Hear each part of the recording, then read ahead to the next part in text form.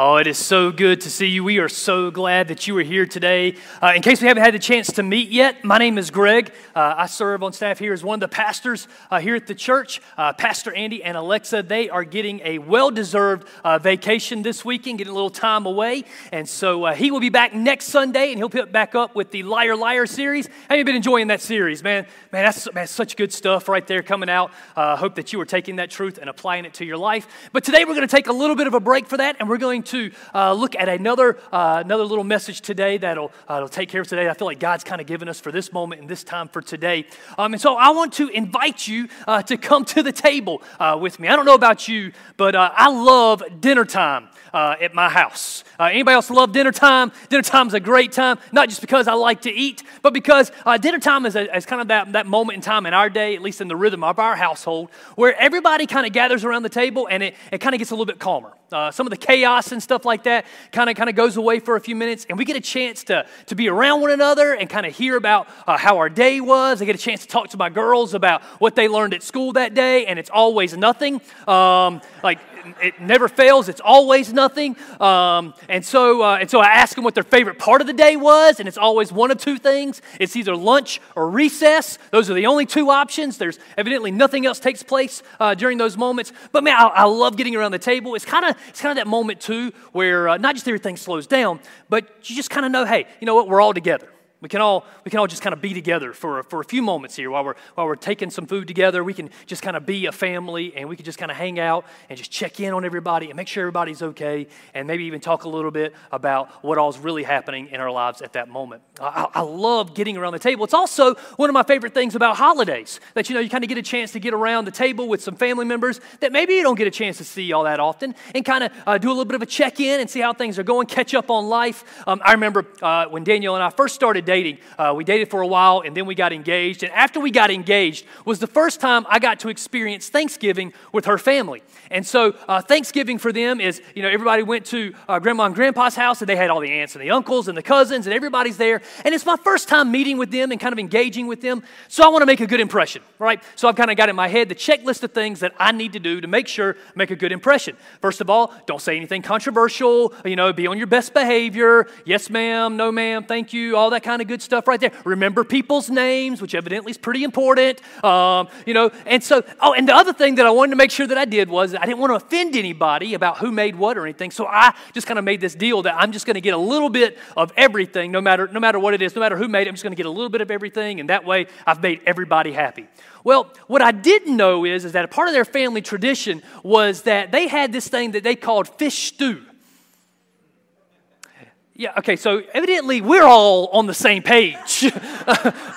Like everybody in this, like this one isolated family or something like that. Anyways, so fish stew, in case you aren't aware, it is fish in a stew.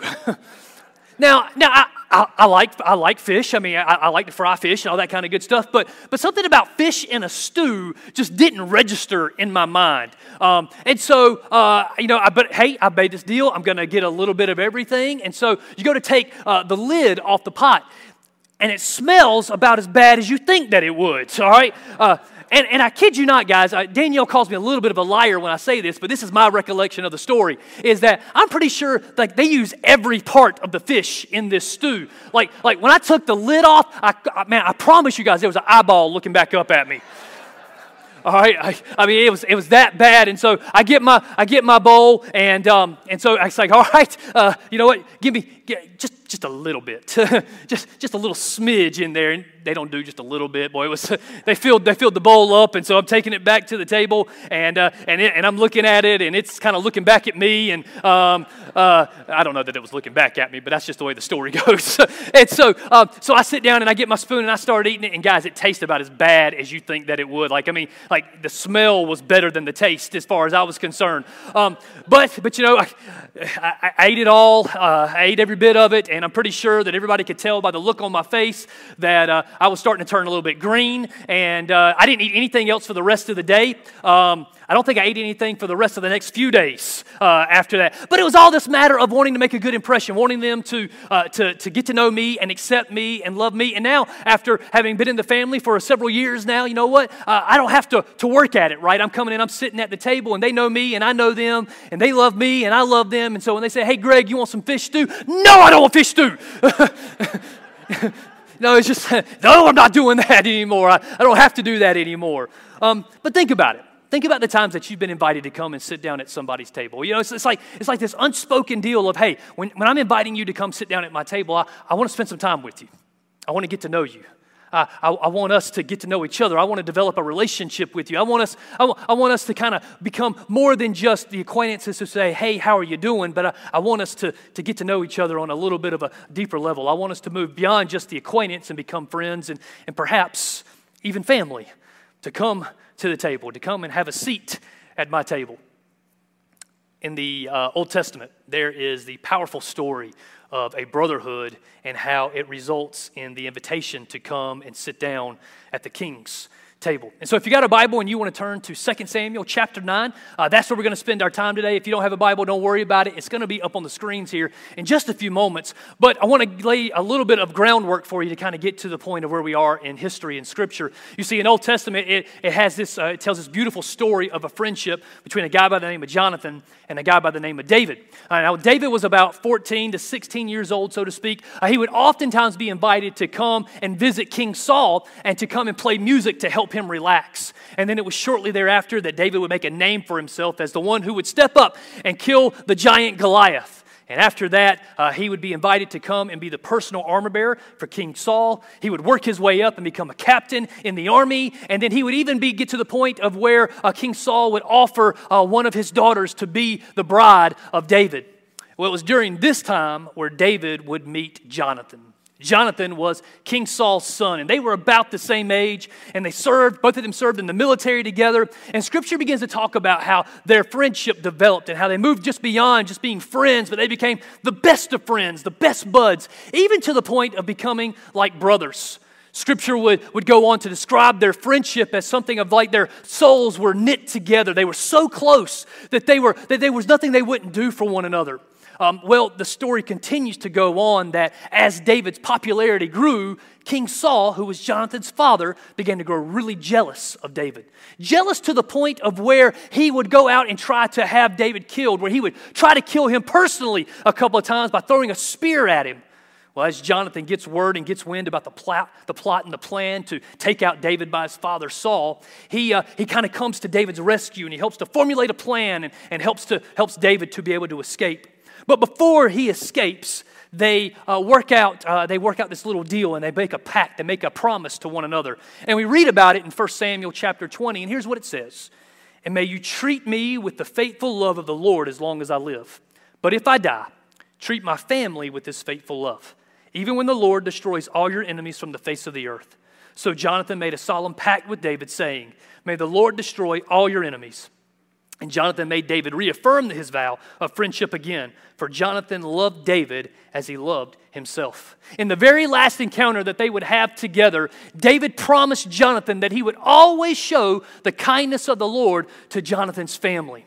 So David escapes, and he spends the next few years on the run for his life as King Saul is trying to track him down.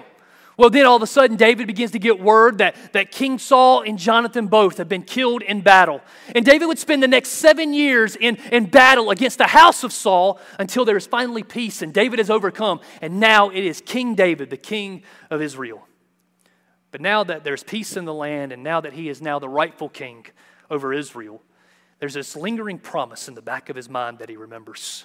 The promise that he made to Jonathan, that he would always show the kindness of the Lord to Jonathan's household, to Jonathan's family. And so now, for the first time, it's been 15 to 20 years or so since that promise was first made. And now, David finally has the opportunity to fulfill that promise. And we pick up the story in 2 Samuel chapter 9, verse 1. And here's what it says. One day, David asked, is anyone in Saul's family still alive? Anyone to whom I can show kindness for Jonathan's sake? David was looking for a member from Jonathan's family to be able to show kindness to be able to fulfill this promise to. And I want to say this before we go any further into Scripture today, is that I'm not sure where you may find yourself at in your relationship with Christ today. Maybe today things are good, things are great. Maybe you're in a really good spot. Maybe, you know what, you're growing in your relationship with Christ and you're maturing and everything's going well. Or on the flip side of that, maybe things aren't going so well. Maybe you find yourself at a place where you're kind of beginning to question who God is. Maybe you're questioning the way that you believe. Maybe you're questioning if God's even real, if God's even there, if He's got a plan for your life. Maybe you're questioning your faith and just kind of having all these doubts and question marks in your mind today. And I want to tell you this, in the same way that David was pursuing a lost member in Jonathan's family, God always pursues the lost members of His family. That was better than the way that you responded to that, okay? Just going to tell you that right now. Listen, think about it, all right? No matter who you are, no matter where you've been, and think about your own story about how it was before you surrendered and said yes to a relationship with Christ. No matter where you've been, no matter what you've done, God is always pursuing the lost members of His family. Those who haven't yet said yes to Him, those who haven't experienced His love and His grace and His mercy, those who have yet to come to a point where they say, you know what, I need Jesus in my life. He is always running and pursuing after those who are the lost members of His home, of His house, of His family. I think about Peter oftentimes, and I think about the life that he lived, and man, side by side, step in step with Jesus throughout His public ministry, right? He saw so many powerful things, saw God perform miracles, saw Him in the way that He taught, in the way that He was able to teach with power, saw the love that flowed through His life. And then it came to the time where it was about time for Jesus' earthly life to end. He's been arrested, and all of a sudden now Peter denies even knowing Jesus 3 separate times, right? Jesus is hung on the cross. He dies there. He's resurrected. And when Jesus is resurrected and He comes back and He's beginning to appear to all these different people, He comes and has a specific conversation with Peter to be able to restore him into relationship so that he can now become, once again, be one of the disciples. And now God is going to use to build His new church. He was pursuing after the one. He was pursuing after one, regardless of what had happened, regardless of what had taken place. He was pursuing after a family member who wasn't sitting at the table. Guys, He will always pursue after us when we aren't finding our place at the table, when we aren't sitting in His home, when we haven't yet come back to His house. So regardless of who we are, regardless of the family member that you've been praying for, don't give up praying for them because God hasn't given up pursuing after them. Amen? All right, so He's coming, He's pursuing after a member from Jonathan's household. And so He comes and He says this in verse 2.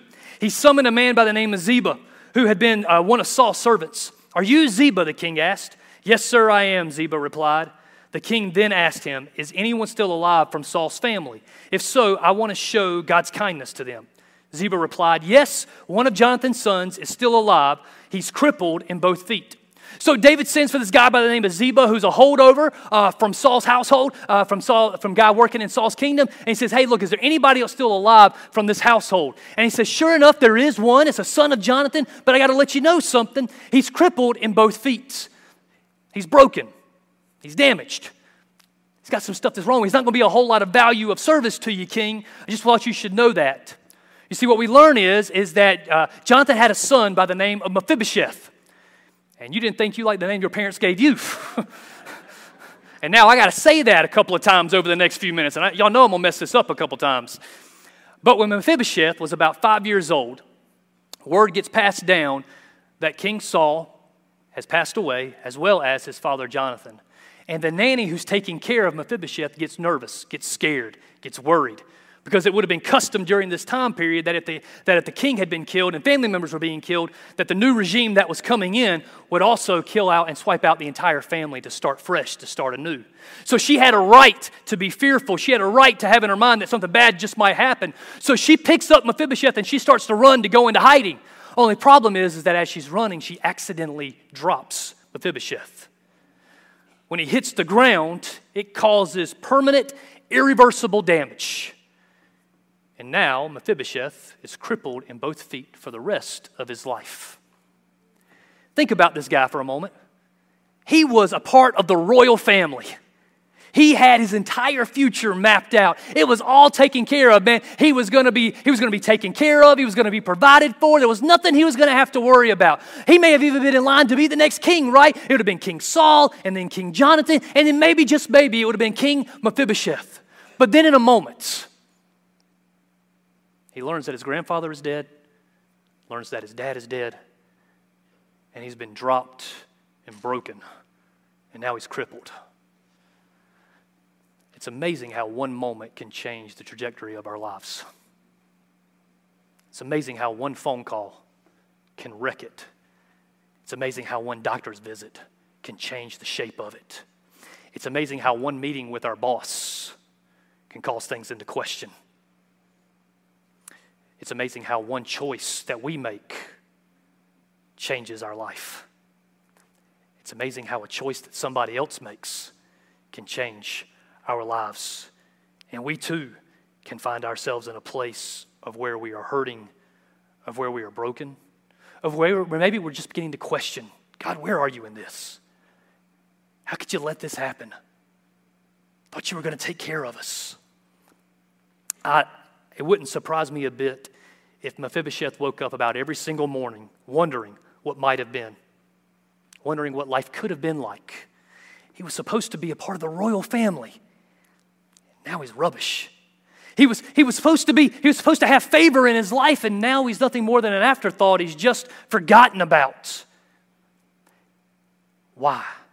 Why allow this to happen? And us too, we can look around and we can wonder why.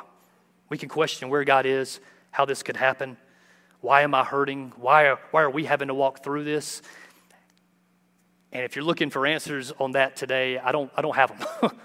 I wouldn't even begin to try to explain any of that. And let me say this as well today. Maybe something that somebody else did. I'm sorry. I'm sorry that happened. I'm sorry you had to walk through that. I'm sorry you're walking through that right now.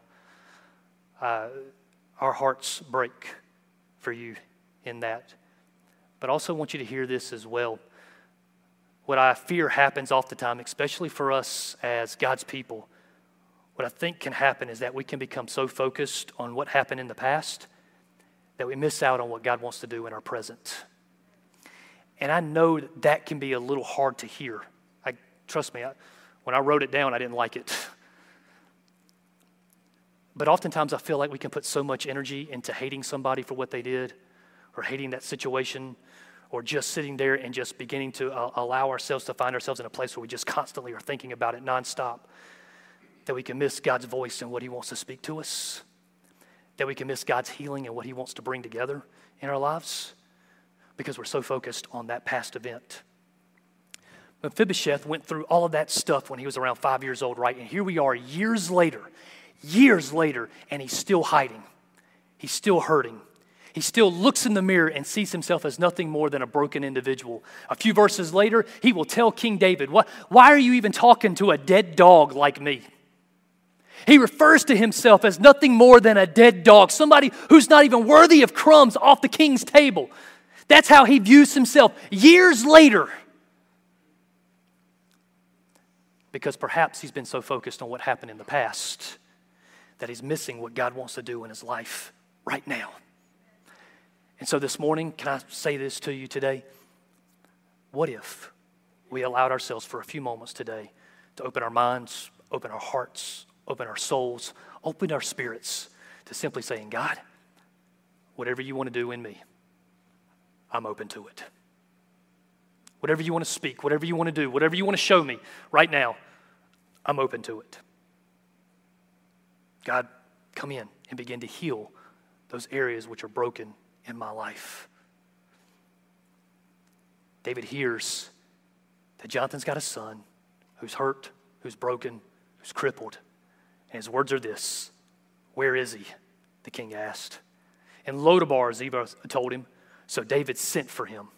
So David is sending now for Mephibosheth, and we learn that he's living in a place called Lodabar.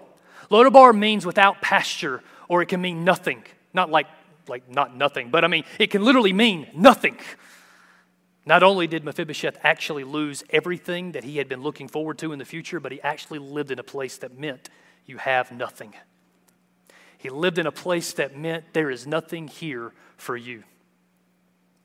In our culture, we oftentimes will connect who we are with what we have.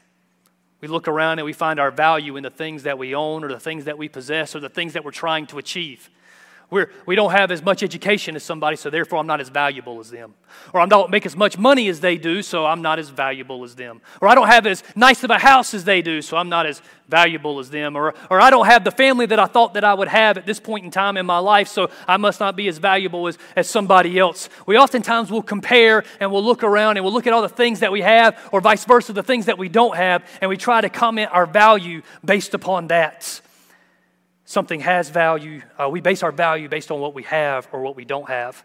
However, God determines our value very differently than the world around us. And David experienced that firsthand. There was the prophet Samuel, and he had been anointed to go and anoint the next king of Israel.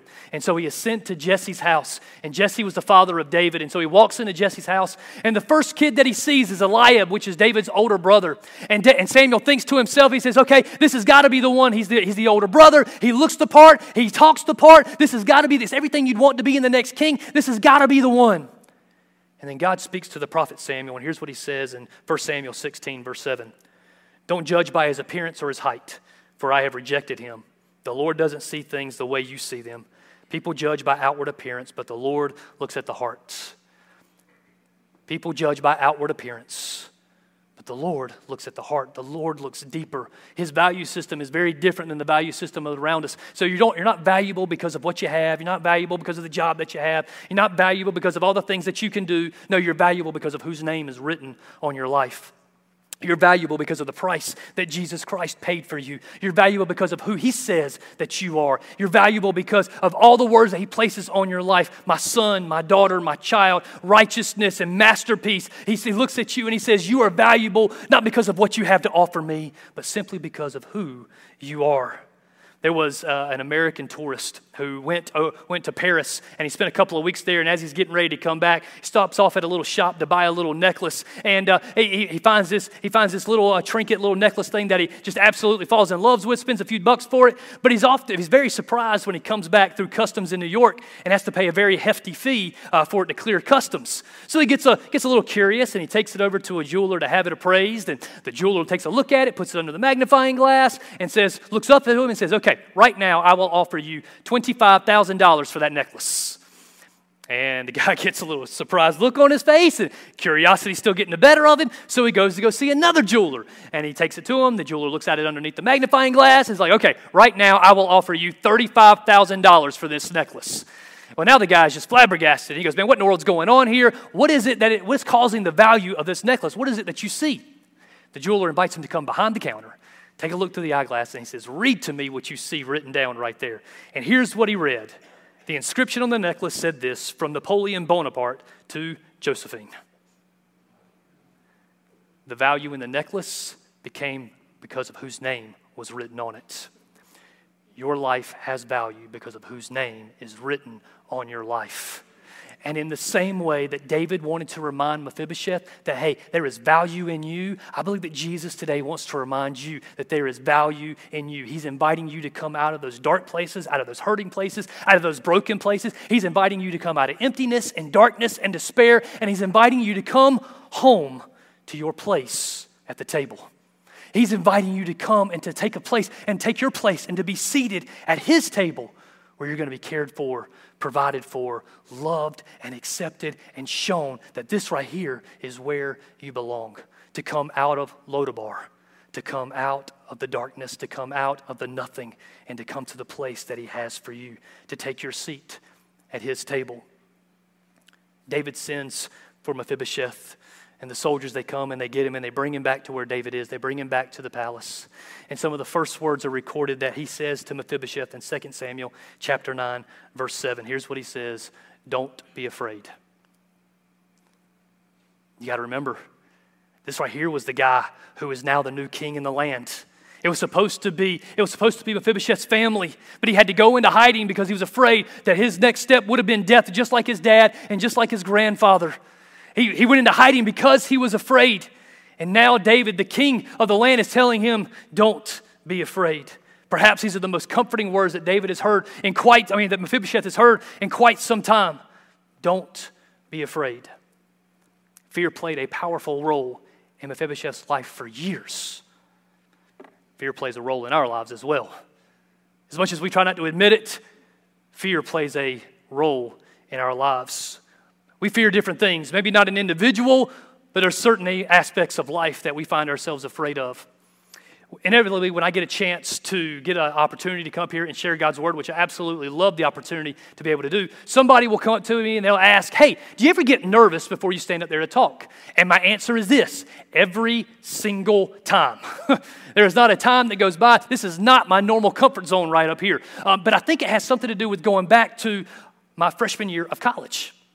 My freshman year of college, I had to take a public communications course. I knew this is what I wanted to do. I wanted to be able to teach God's Word with my life. I felt that's what God was calling and leading me to do. So I had to take this class, and as a part of the class, in the first 2 weeks, you had to stand up in front of the class and give a short speech, like a 2-minute, 3-minute speech on anything that you wanted it to be. Only problem is that not only was the teacher going to grade you, your classmates were going to grade you as well.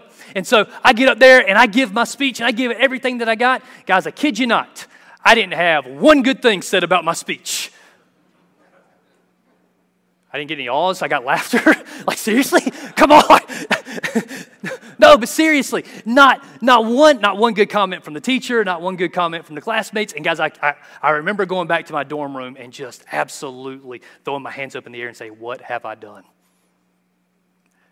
I felt like this is what I was supposed to do, and now I can't even get a good grade. I can't even get a compliment. Not even a good grade. I can't even get somebody to say something nice about the speech that I gave. What have I done?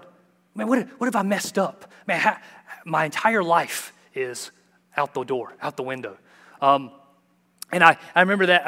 And so now I have these conversations in my head right back there, like 5 minutes before I'm walking out. It is, okay, here we go. Is it going to be good enough? And to kind of let you know how my head works, it's like, all right, people are out there with pens and paper. Are they grading you right now? What kind of grade are they getting ready to give you? It's this fear that it's not going to be good enough. It's this fear that it's not going to measure up. It's this fear that I'm going to say something wrong, which I inevitably always do. But there's this fear that it's not going to come across, and it's fear that I'm not going to hit the mark like I feel like I need to. And then over the last couple of days, I felt like just within the last few days, I felt like God said this to me as well.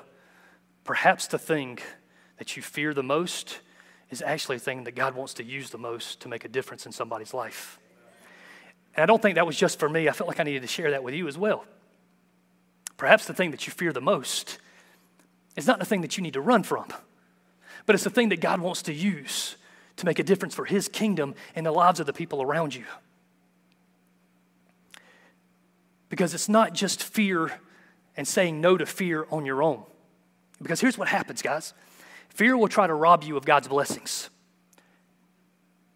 But at His table, fear loses its power. It's not about you saying, okay, no more, I'm not going to be afraid anymore. No, it's not about you doing that, because what we've already said is I can't do anything in and of myself. It's not about what I can do, but it's about sitting down at the table where I'm sitting next to Jesus, and I lean on His strength, and I lean on His power, and I lean on His understanding, because at His table, fear loses its power. And we get this, and we know this because around 365 times in Scripture we are told, do not be afraid. 365 times. Maybe that number should be a little significant to us. 365 days in a year, we are told, do not be afraid. Verses like Joshua 1:9, this is my command, be strong and courageous. Do not be afraid or discouraged, for the Lord your God is with you wherever you go. Psalm 23:4, for even when I walk through the darkest valley, I will not be afraid, for you are close beside me. Isaiah 41:10, don't be afraid, for I'm with you. Don't be discouraged, for I am your God. I will strengthen you and help you. I will hold you up with my victorious right hand. Fear will try to rob you of God's blessings, but at His table, fear loses its power. Fear will try to isolate you, but don't let it come to the table. Fear will try to keep you alone, but don't let it come to the table. Fear will try to keep you in a place of hurt and pain and bondage, but don't let it come to the table, because fear has no power at God's table. David continues in verse 7. Don't be afraid, David said. I intend to show kindness to you because of my promise to your father Jonathan. I will give you all the property that once belonged to your grandfather Saul, and you will eat here with me at the king's table. David says, hey, don't be afraid. And I get that this right here is going to be a little hard to comprehend. I get this right here is going to be a little bit hard to connect the dots on, especially seeing as how you were a part of the royal family and now I'm the king. But here's what you need to know, okay? Before any of that took place, your father and I, we were the best of friends. We were like brothers. And he believed in me. He believed that I was God's anointed to be the next king. And we made a promise and we made a pact. And I told him that no matter what happened in the future, I would always show kindness to his family. And you, Mephibosheth, you are his family. And so I want to invite you to come home. I want to invite you to come and take your place at the table, not because of anything that you've done, not because of what you can do. Look, I get your situation. I get your circumstances. But it's not about what you have to offer. It's about who your father is. Guys, we are Mephibosheth. Every single one of us in the room, we are Mephibosheth. We've been at a place where we have struggled with discovering our value. We've been in a place where we've struggled with fear. We've been in a place where we've been hurt and we've been broken. And we needed somebody to come and invite us to come and take our place at the table because we couldn't earn it on our own. And that's where Jesus came into play. When Jesus was sent to this earth and he lived that perfect life and he came and he turned the world upside down with his teaching and his love and the way that he was able to communicate who the Father really is. And then he surrendered his life. He allowed his life to be taken from him where he spread his arms on that cross. And he allowed his life to be taken from him where he died on that cross. And then 3 days later, he was resurrected. That right there enabled the invitation for you and for me to come and to take our place at the table. And I love the way that verse 11 says it. And from that time on, Mephibosheth ate regularly at David's table like one of the king's own sons. Don't come and sit at the table like a hired hand. Don't come and sit at the table where you feel like you got to earn your keep. Don't come and sit at the table like a servant in the house or somebody who's working out in the yard. That's not your role. Your role is to come and sit down at the table like one of the king's sons. Our role is to come and to find our place at the table like one of the king's sons, like one of the king's daughters. It's not about earning our place at the table. It's about accepting our place at the table. You have a place at the table this morning. And it's not just about sitting down and eating the food. That's going to be great. But it's about knowing that you're a member of the family. It's about knowing that you got a place to belong. It's about knowing that, hey, you know what? You're going to be accepted here. You're going to be cared for here. You're going to be provided for here. Everything that you need is going to be given to you. Going to be provided for you. All you got to do is to come and take your seat at the table. I don't know how it works in your house, okay? But at our dinner table, it didn't work out this way. Nobody said this. It just kind of happened that everybody's kind of got their assigned seat. Everybody has their place that they sit at the table. And it doesn't matter what meal it is. It doesn't matter who's sitting down at the table. Everybody sits down in their seat. See, Danielle always sits right here, in this chair right here. Faith, our youngest, she always sits right here. Hope, our oldest, she always sits right here in this chair. And then I always sit right here, this spot. And it doesn't matter what meal it is, like at breakfast time when it's just the girls who are eating their pancakes as we're getting ready for the day and Danielle and I are running around trying to make sure backpacks are ready and lunches are packed and all that kind of good stuff. Faith still sits right here and Hope still sits right here. There's other chairs, but they still sit in their spot. Every other Monday night, Danielle has her Connect group. And so we know that on those nights, she's not going to be eating dinner at home. She's going to be with her group. And if you're not in a group, get in a group. But so on those Monday nights, there's nobody sitting in her chair. Faith still sits here. Hope still sits here. Greg still sits right there. There's an empty chair. Nobody else sits in it. Because that's Danielle's spot. At God's table, at the king's table, everybody has their spot. And there's an empty chair at the table. It's your spot. Nobody else can sit in it. Nobody else can fill it. Nobody else can. That chair was made specifically for you. It's your place. It's your spot. Nobody else can eat from that plate. Nobody else can drink from that cup. That's your spot. Nobody else can engage in the conversation like you from that spot. That's your spot. family of God isn't complete until every chair is full.